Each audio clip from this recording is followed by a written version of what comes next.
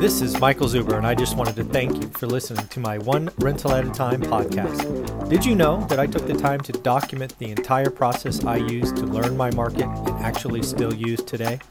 I released it as a $199 online course via Teachable, and it is called How to Get Started One Rental at a Time. With that, you get access to my private Facebook group and can join our group mentoring calls every Saturday at 9 a.m. Pacific. You can find it on my website at onerentalatatime.com. Now on with the show. First off, let me tell you, it's sad to say, but this is going to be my last daily financial news of 2020. But don't worry, I will be back next year, starting January 1st, to do our daily financial news. I just did a quick look. It looks like we've been doing this about 15 months together, every day. And it's a lot of fun for me.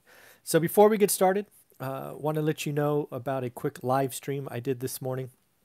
So as I said in that video, my puppy had me up early, so I was watching and reading a lot this morning, and I stumbled across Grant Cardone's best video. It was titled, let me tell you, I wrote it down, How Grant Started His Speaking Business. Don't worry. The video is not at all about his speaking business, and I put a comment in there that he needs to change the name. I think that's a perfect video to think about and watch this morning, as we all probably think about what we want to get going in 2021. A couple of my takeaways, again, really spoke to me was one day at a time, do the work, do it again, growth mindset, build confidence. That's hopefully what you're starting to take from this channel. Right? We do this daily financial news because, again, I think it's important for you to see me continually do something. If you're one of my students, you know that the first step of the course is for you to start doing daily activity. So again, these are things that I like to lead by example. I like daily execution. I like doing the work. And I really do believe 2021 is going to be the year that inventory returns. And as investors, what we need is inventory. We need options. We need the market to slow down so we can make better and better decisions. Today, no inventory, 1 month supply, record low interest rates. Owner occupants are crushing us unless we can get off-market deals. So again, these are things. And again, I think that Grant Cardone video is important to watch. I probably will watch it a couple of more times today. It was that good. Another note, remember, we're trying to get to 400 5-star reviews. We're really, really close. We're only 11 away now. When we started earlier this week trying to get to 400, we were 39 away. So if you could do me a huge favor and take 2 minutes out of your day to leave a 5-star review on Amazon, it would be greatly appreciated. 400 is a big deal. Self-published guy, trying to give back. So, if you can do that for me, it would be wonderful. So a couple of things. It is Thursday. So the unemployment claims came out, and I'm happy to say they're down for the week. As you know, we spoke last week. There was a fear of mine that this would be like Thanksgiving and the week after, where this week was a catch-up week. It did not happen. It fell from last week. So it was 787,000. Still horrible, still bad. The only good thing is it's not going up, right? But still bad. The expectation was for 828. So again, a solid miss of 41,000. So again, went low. In addition to that, continuing claims down to 5.2 million. Continuing claims are a week delayed, right? A week behind. And there's 5.2 million folks at least getting 2 weeks of unemployment benefits are still out there. And then all unemployment claims, including the emergency, stands at 19.6 million Americans. That number is frightening, frankly. 19 million Americans, 19.6. So that number was particularly frightening for me. But again, let's hope we've seen the peak. Let's hope it continues its downtrend. I do see better days ahead. And I'm just going to keep saying that, keep putting good karma out there, and be excited about 2021 because 2020 is almost over. Looks like ExxonMobil is cleaning up their books. They are writing off $20 billion in assets. They're really trying to clean up their balance sheet as they head into a new year. Those assets are all in the natural gas space. Basically, they had them valued at X and now they're valuing them at Y. They have to write down their balance sheet. Makes their income statement, look a little better, at least from a tax perspective, but it really is an asset write-off. Something I saw today is Tesla. Tesla's up 730% this year. Wow. Clearly valued as a technology company, not a car company, right? Clearly valued as a tech company. It'll be interesting to see where Tesla goes from here. They've on an incredible winning streak. I hope it continues, right? I have no dog in the fight, so I hope it continues. But wow, with their earnings multiple that stretched, it's no wonder that Elon Musk was sending emails internally saying, guys, watch your expenses. One little miss and we will get clobbered.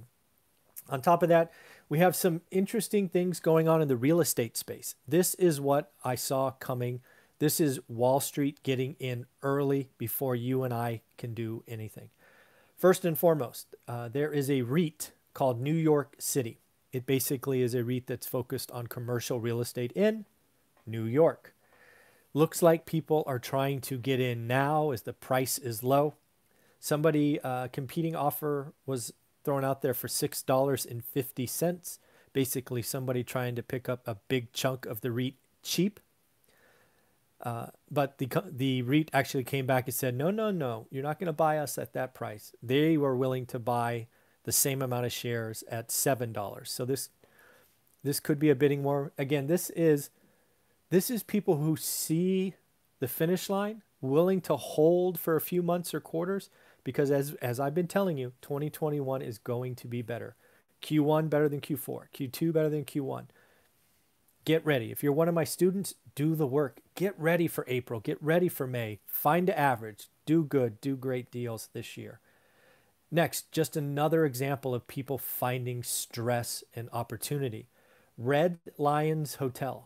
Hotels are getting smoked. Looks like somebody wants to take Red Lion Hotels private at $3.50 a share. This is what Wall Street does. They see the light.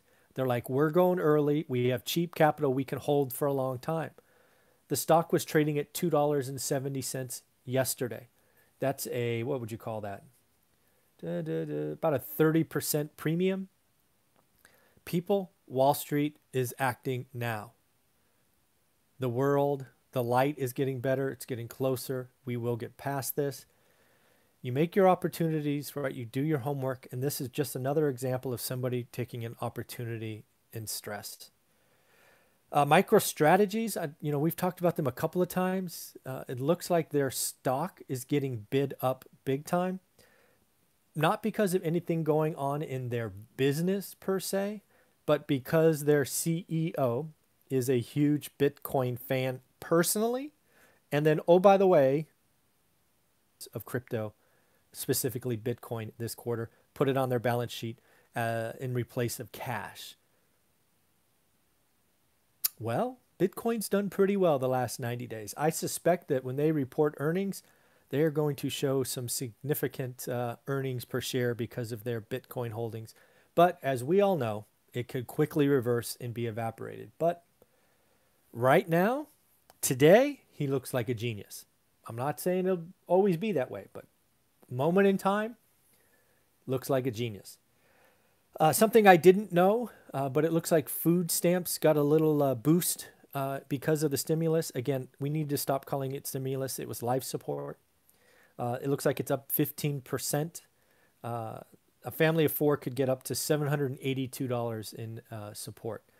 So, with all the food insecurity that I see and hear about, my donations to Food Bank specifically, I know the need is great. I was glad to see that. And then lastly, pending home sales. Pending home sales were down month on month, but with record low inventory. What do you expect? I mean, really? Are we that negative? But where I really look is year on year, because remember last November, and these numbers are from November, last November, we didn't know about this health crisis. So it was a quote unquote normal market.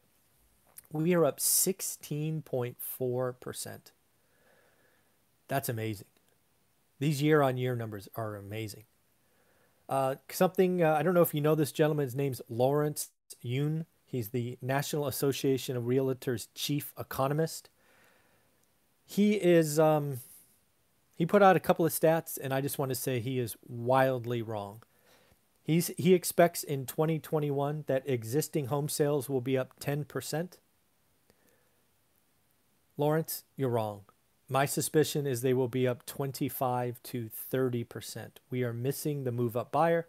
They are going to come out. They're going to be confident. They're going to want to take their equity, and they're going to want to go big. This is what we do as long as interest rates stay low. And then Lawrence talks about new home sales going up 20%. That one, I don't know, because what we have seen from Pulte Homes and Lennar and all these other folks that we've talked about on this channel in our daily views, they're holding back construction because they see supply constraints in 2x4s and 4x4s and plywood and all this stuff being more expensive. I don't know. And we still have labor shortages. Can you believe that? We have, what was it? 19.6 million people unemployed, but we have labor shortage in construction. So I don't know. I think Lawrence is wildly under forecasting existing homes, and he might be overly excited about new homes. Let me know what you think. Let me know in the comments below. Also, again, do yourself a favor and check out that Grant Cardone video. It was called How Grant Started His Speaking Business, and trust me, it has nothing or almost nothing to do about his speaking business. That title is horrible for the gold that I found in that video. All right, everybody, take care of yourself. Happy New Year. Take care. And again, remember, last daily financial show of 2020. We'll start again in 2021.